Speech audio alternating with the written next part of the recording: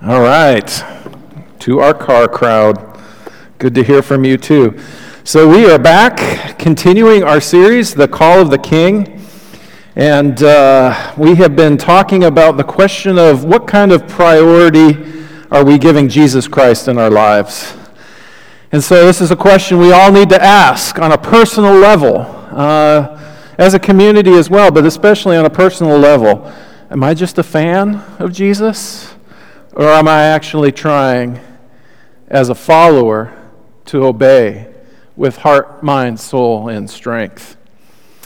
So we're going to wrap up this series in this next week or two, and we're going to transition into a new series called the content of what Jesus talked a whole lot about, the kingdom of God. So we're going to be spending a lot of time in our four Gospels. And I think talking about the kingdom of God, it fits hand in glove with what we've been doing in this service, the Call of the King, because content-wise, we've talked about the goodness of Jesus' person, we've talked about the goodness of what he calls us to, but content-wise, what he talked about the most was the kingdom of God. How do you enter into the kingdom of God? When can you enter into the kingdom of God? How do you live from the power and resources of the kingdom of God? So we're going to be exploring some of those things together. I'm looking forward to that. But this week we have a different question to consider. So we've been talking a lot about, the goodness. We talked about the games we play, the excuses we come up. We talk about the goodness of his call, the goodness of his person. So say someone in this room is actually to a point where you said, okay, Lord, I'm going to change, and I'm going to do some things different, and I'm going to take this more serious, and I'm going to take next steps. If you really wanted to take King Jesus' calling more seriously, what do you need to do, and what steps do you need to take?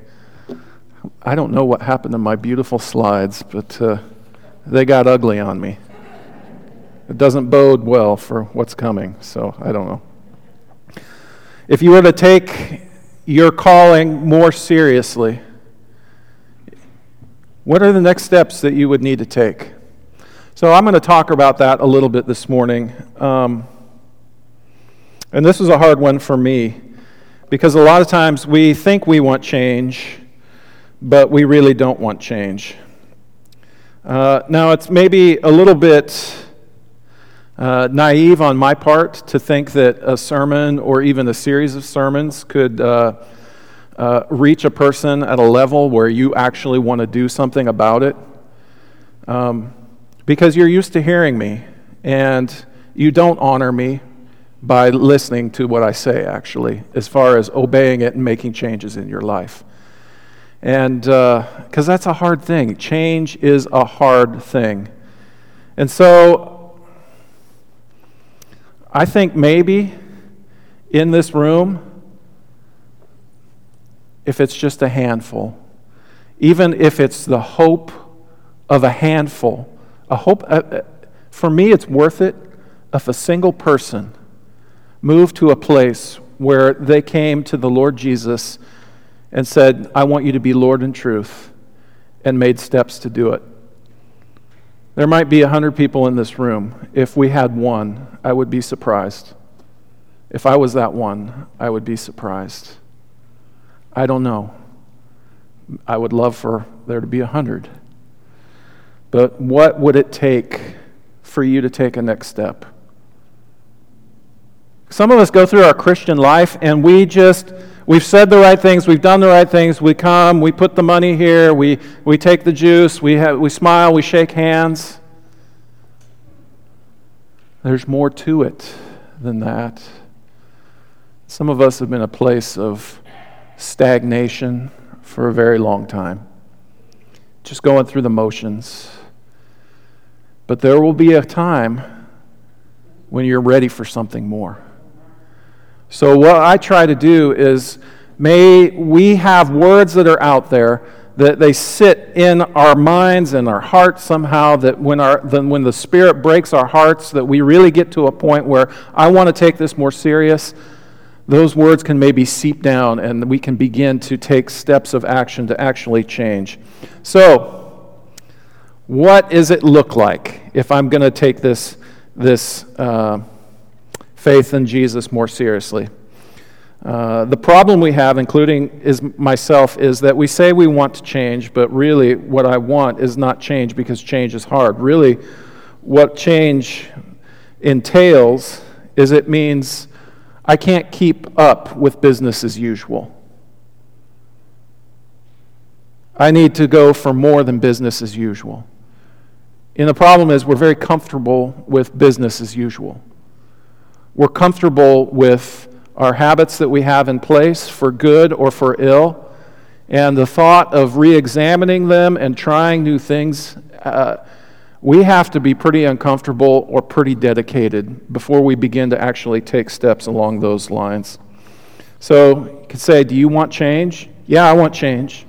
Most people, they don't really want change. What they want is relief. You want relief from your loneliness. You want relief from your stress. You want relief from the anxiety you feel.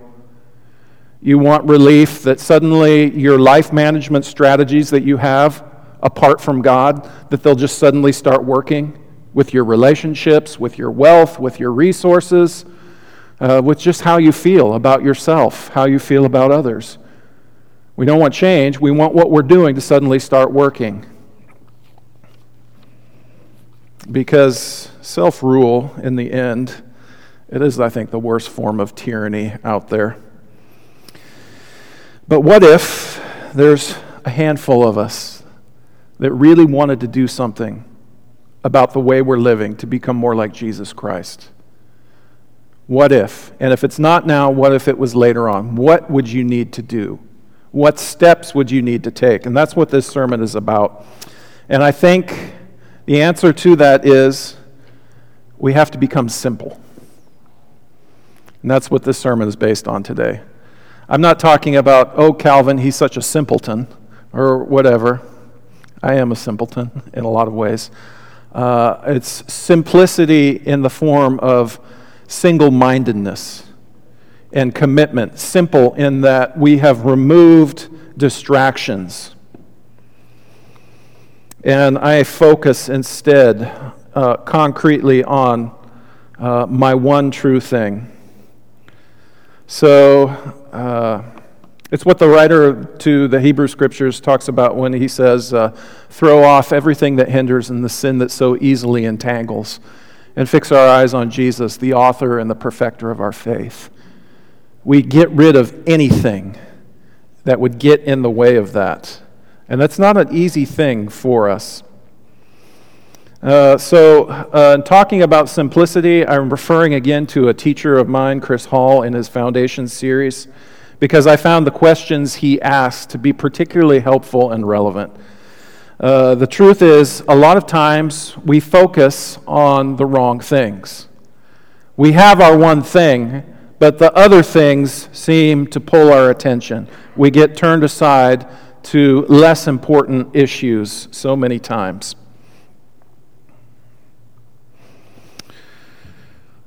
We worry about the approval of other people. So in essence, we remove King Jesus from his place as number one in our lives. And we begin to worry about and think about, what does so-and-so think? How does so-and-so see this?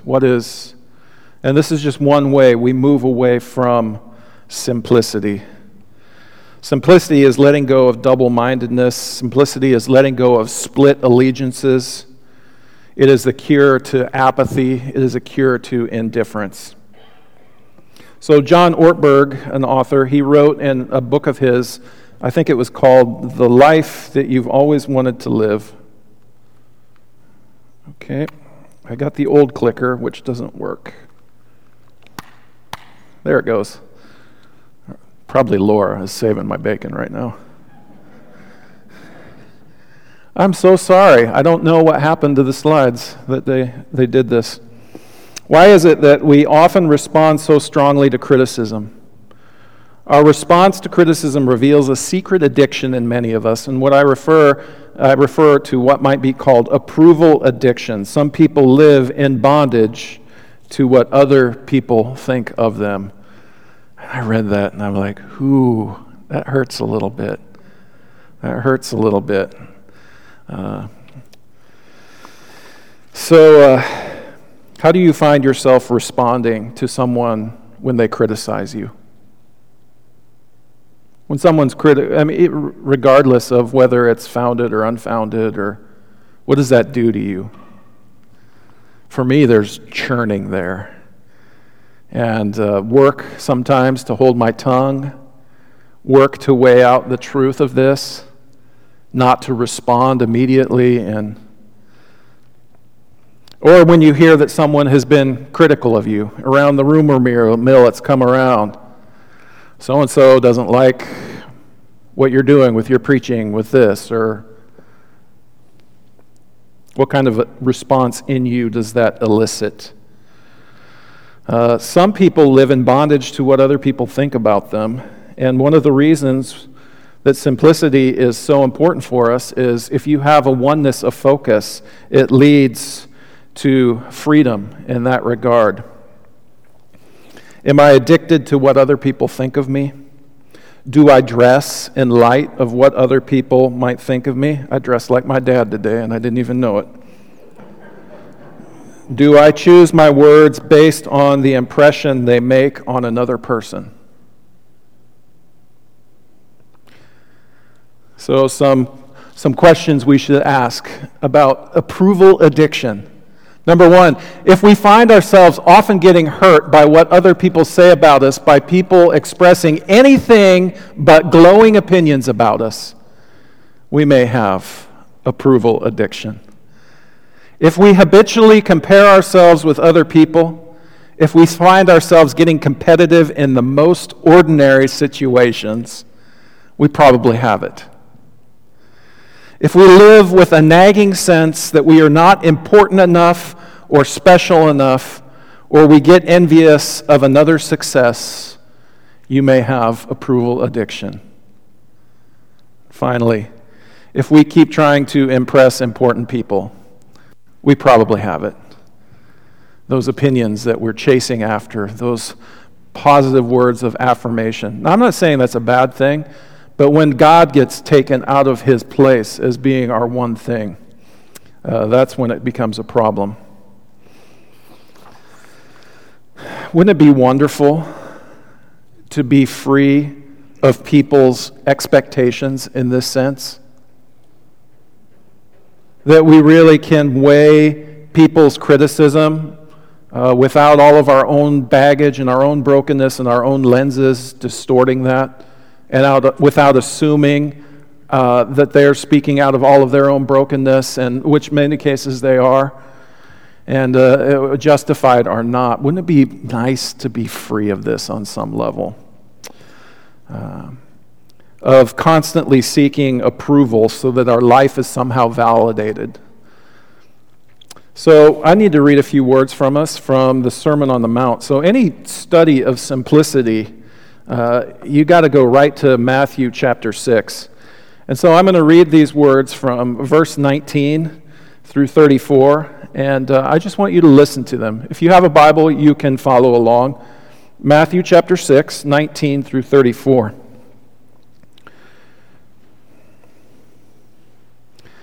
Do not store up for yourselves treasures on earth where moth and rust destroy, and where thieves break in and steal.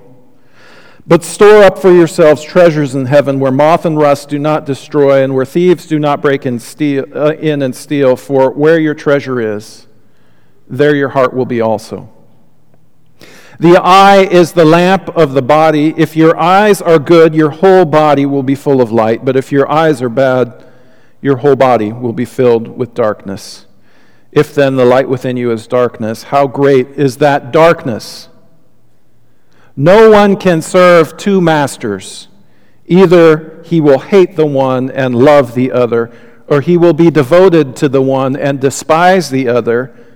You cannot serve both God and money. Therefore, I tell you, do not worry about your life, what you will eat or drink, or about your body, what you will wear. Is not life more important than food, and the body more important than clothes? Look at the birds of the air. They do not sow or reap or store away in barns, and yet your heavenly Father feeds them. Are you not much more valuable than they? Who of you, by worrying, can add a single hour to his life? And why do you worry about clothes? See how the lilies of the field grow. They do not labor or spin. Yet I tell you that not even Solomon in all of his splendor was dressed like one of these. If that is how God clothes the grass of the field, which is here today and tomorrow is thrown into the fire, will he not much more clothe you, O you of little faith? So do not worry, saying, what shall we eat, or what shall we drink, or what shall we wear? For the pagans run after all these things, and your heavenly Father knows that you need them. But seek first his kingdom and his righteousness, and all these things will be given to you as well. Therefore, do not worry about tomorrow, for tomorrow will worry about itself. Each day has enough trouble of its own.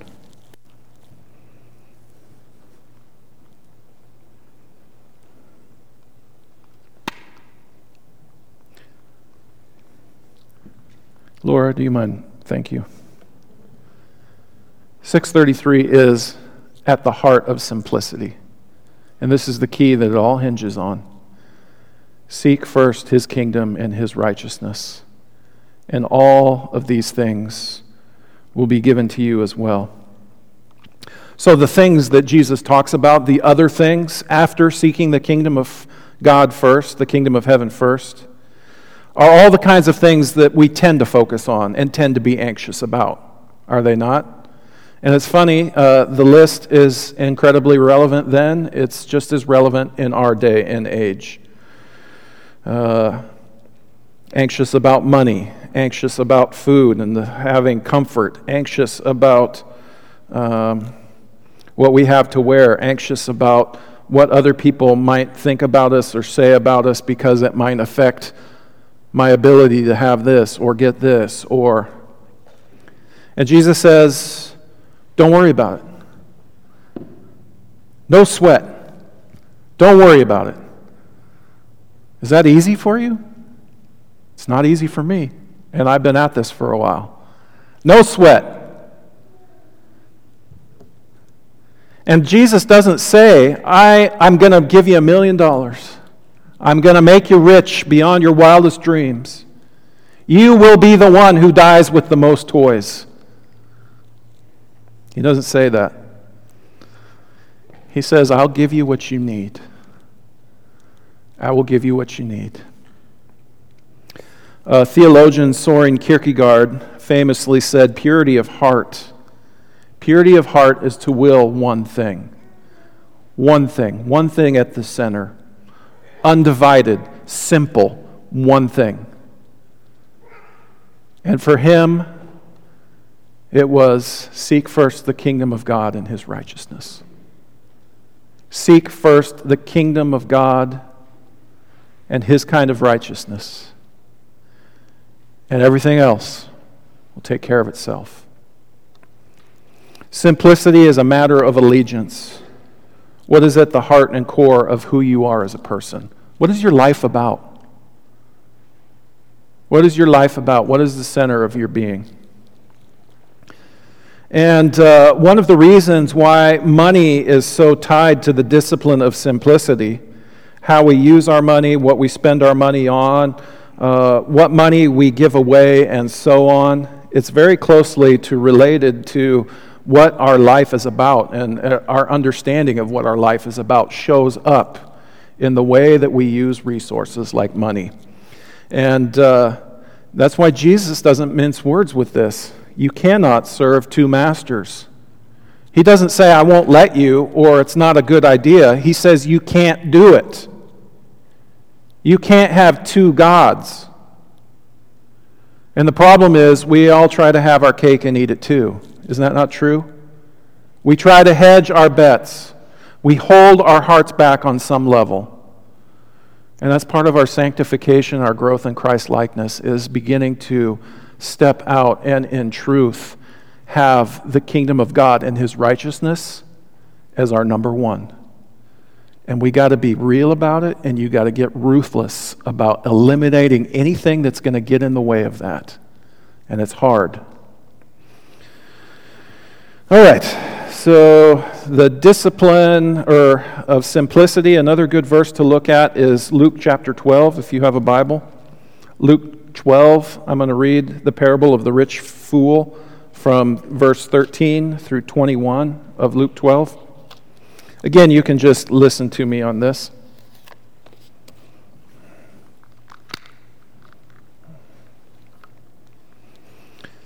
All right.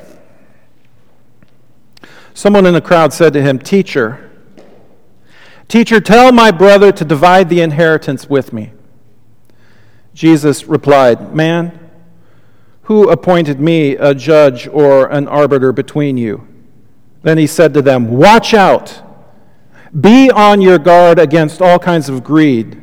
A man's life does not consist in the abundance of his possessions. A person's life does not consist in the abundance of their possessions. And he told them a parable. The ground of a certain rich man produced a good crop. He thought to himself, What shall I do? I have no place to store my crops. And then he said, This is what I'll do. I'll tear down my barns and build bigger ones. And there I will store all my grain and my goods. And I'll say to myself, You have plenty of good things laid up for many years. Take life easy, eat, drink, and be merry. That's the American dream right there, if I ever heard it. Take it easy. You've done your part. No sweat anymore. We're going to live off other people's sweat while I eat, drink, and be merry. But God said to him, You fool. This very night your life will be demanded from you. Then who will get what you have prepared for yourself? This is how it will be with anyone who stores up things for himself but is not rich toward God. So the parable of the rich fool, the operative verse that we need to pay attention to there. A person's life does not consist in the abundance of their possessions. The abundance of their possessions. So I like my teacher's quote on this. The purpose and abundance of our life is determined by how well we love. How well we love. And if you don't have that part, that love part, to the extent you have that, you have a good life, a life that has been worth living. So a duplicitous person is someone who is trying to have their cake and eat it too. And I'm not saying that we don't have to learn how to be stewards and deal with resources and wealth. That is a godly work as well. But a duplicitous person is, in a sense, a spiritual chameleon whose colors change depending on the group of people they are with or in the circumstances or environment that they are in. A duplicitous person is different in different settings. And duplicity really is the antonym of simplicity. We all try to portray simplicity. And we want everyone to think that the kingdom is at the core of our being. But we play games with this. And when it is not there in truth, it shows in our actions. So a woman of simplicity, a godly woman of simplicity, she has placed the kingdom of God at the core of her being.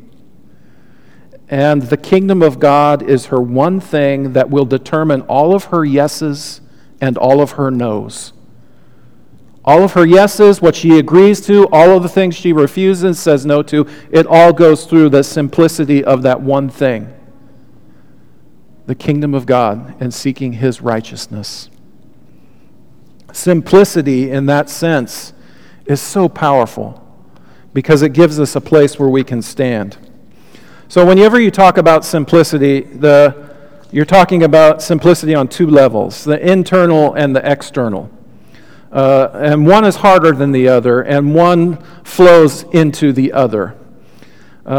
Two forms of simplicity, internal, external. So internal simplicity would be seeking the kingdom first as the fundamental reality of my heart.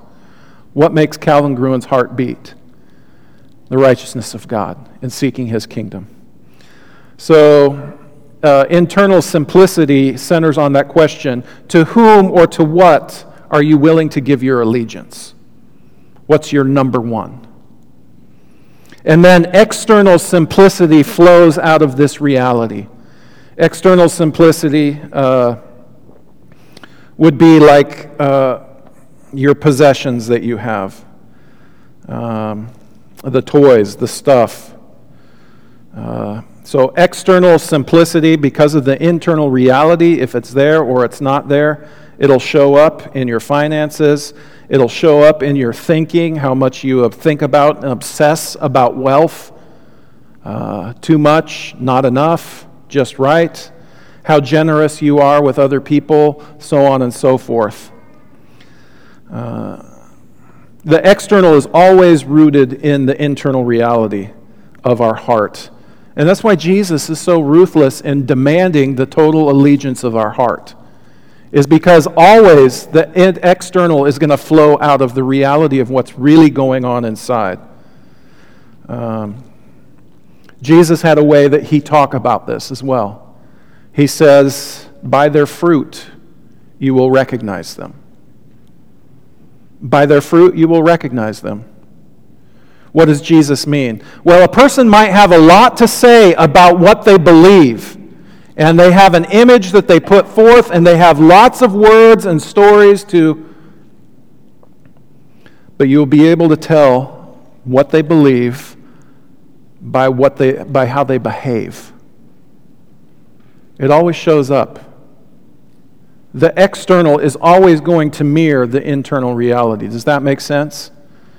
And that's why it's all about heart change. You can try to make external simplicity changes, and that's a good thing, and that might help you obtain the internal reality. But if the internal reality is not there, it's going to be a hard go. And eventually, it'll show up in your behavior. Eventually it will. Whether we're talking about greed or any kind of vice, or lust, envy, anger, the heart is always going to find a way to express itself if that reality is in the internal. Okay, let me say a word about focusing on and revealing the tyranny of self-rule. Hello, Lord, I'm trying to preach here. Revealing the tyranny of self-rule. Am I pretending to be an expert where I'm only an amateur? Ooh, that's a good one for preachers. This is another good one for preachers too. Do I really read the books I quote? We get a little Cliff Notes information on some topic. That's great. I can use that to impress someone. If I memorize these words, if I can show them how smart I am, oh, this is gold. I can use that. Number 3. Do I give the impression of being more godly or more profane than I really am? That's kind of interesting. Again, the idea of duplicity.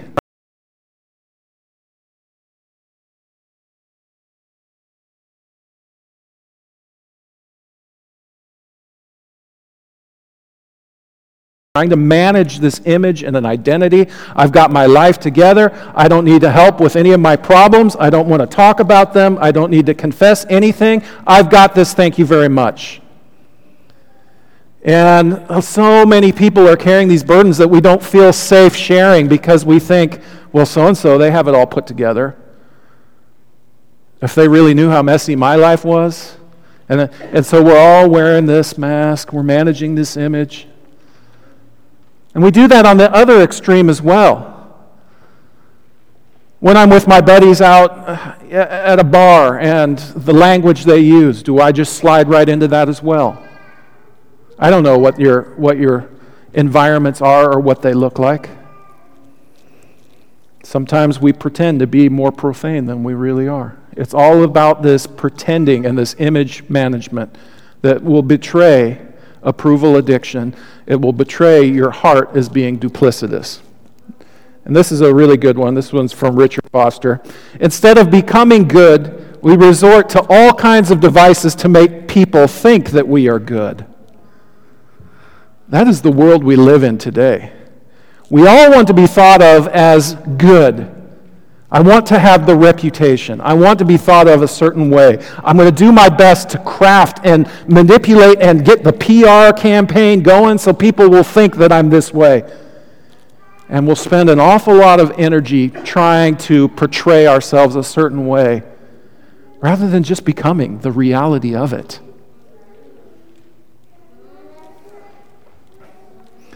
So simplicity leads to freedom from the self and really relieves us of the burden of playing the image management game. That is the gift of simplicity. And that's why it needs to be at the core of our spiritual and real life transformation. Simplicity also leads not just from the freedom of self, but it leads to freedom from things. Freedom from ostentatious living. Freedom from buying certain things because of the impression that they might make on other people. The status, the name brand, the image. So some questions we need to ask in this regard. Do you live within your income? Number 2, am I a compulsive buyer? I just got to have this because of the way it makes me feel and the way it looks on me. And then, can I buy what I can afford? Or what my responsibility to the poor also suggests is appropriate? And just to put this a little further, people manage an image on the other thing as well. Like, I would like this thing because it's quality and it's not going to break right away and it's really useful, but it has a certain status. And I'm not going to buy this because what will people say? What will people think if the preacher drives a Tesla? I'm still working on that one. So if you want to do a study along these lines, I'm going to recommend 2 books for us. So this is a really good one. Ronald Sider, Rich Christians in an Age of Hunger. It asks such hard questions, but it's so good. And it helps us consider this whole idea of our one thing and what does that look like, and especially this question about what is my responsibility to other people around me. And really what we're invited to is to move past a mentality that's kind of like all poor people are that way because they're lazy. You know how much I hear stuff like that? You made your bed, lie in it. Or all homeless people are drug addicts, or it's a lifestyle choice, and we use those kind of things to just let ourselves off the hook. And we let ourselves off the hook so easily, so quickly.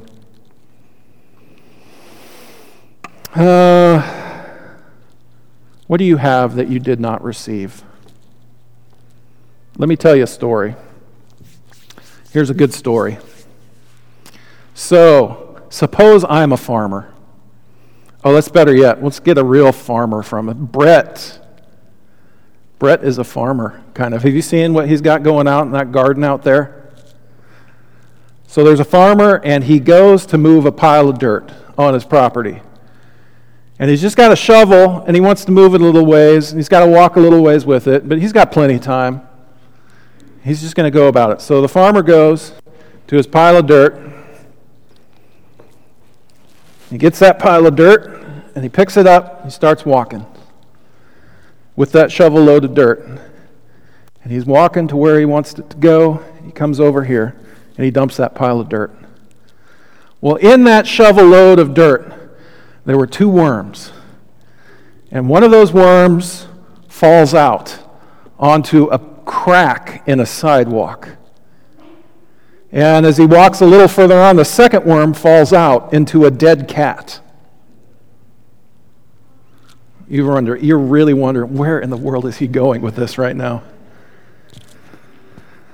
So the first worm is in that crack on the cement. The sun is beating down.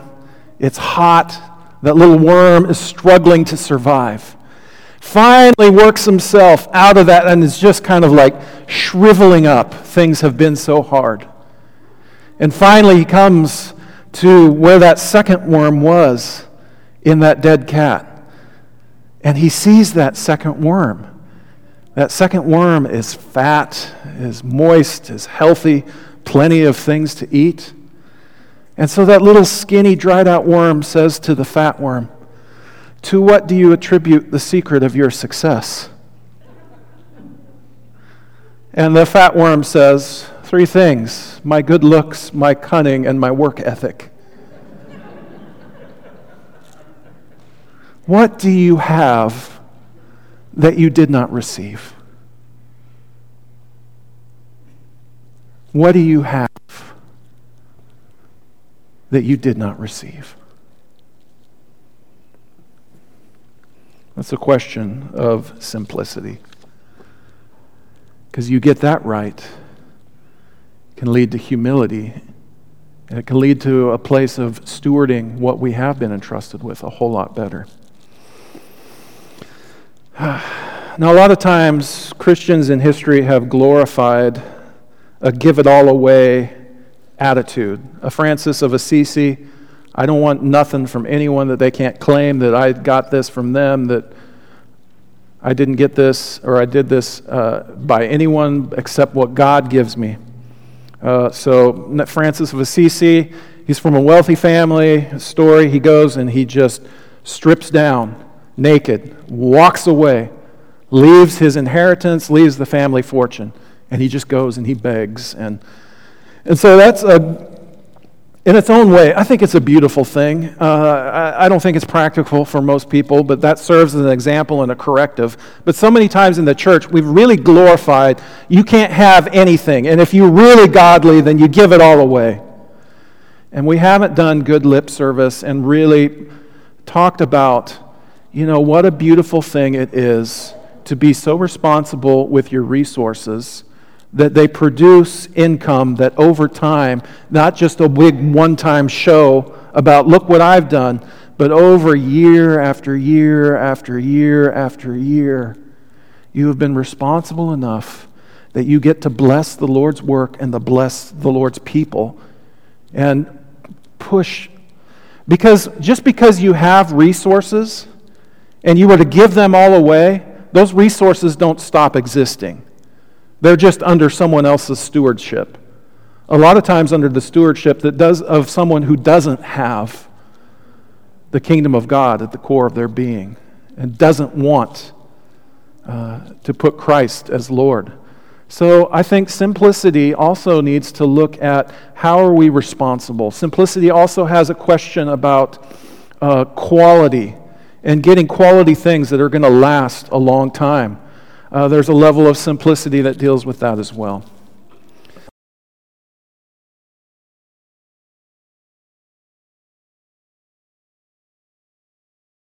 Everything you have away and go live as a monk somewhere or whatever, as much as I like monks. Simplicity asks harder questions than that. So Dylan, you can come forward. So the invitation I have, a couple invitations. First one, this is really a book that I would suggest looking at if you want to get serious about purity of heart, is To Will One Thing. To ruthlessly look at ways of becoming simple and willing one thing, of just Christ becoming focused, laser-guided, missile-focused on seeking first the kingdom of God and His righteousness. Richard Foster, this whole book, I just got it on audiobook. I listen to this every now and again, and it always convicts me every time I listen to it, but it's great material. And I think it's worthwhile helping us ask these kind of questions. So if you're going to get serious about change, you got to get simple. That's this first one I'm going to give you there. So as I said, we'll be wrapping up in the next couple weeks. Of course, the invitation that we always offer, if you want to put the Lord on in baptism, we can do that. If you need the prayers of this church or would like to share something with the congregation, as we stand and sing this song, you can come up and let me know that. So let's stand and sing.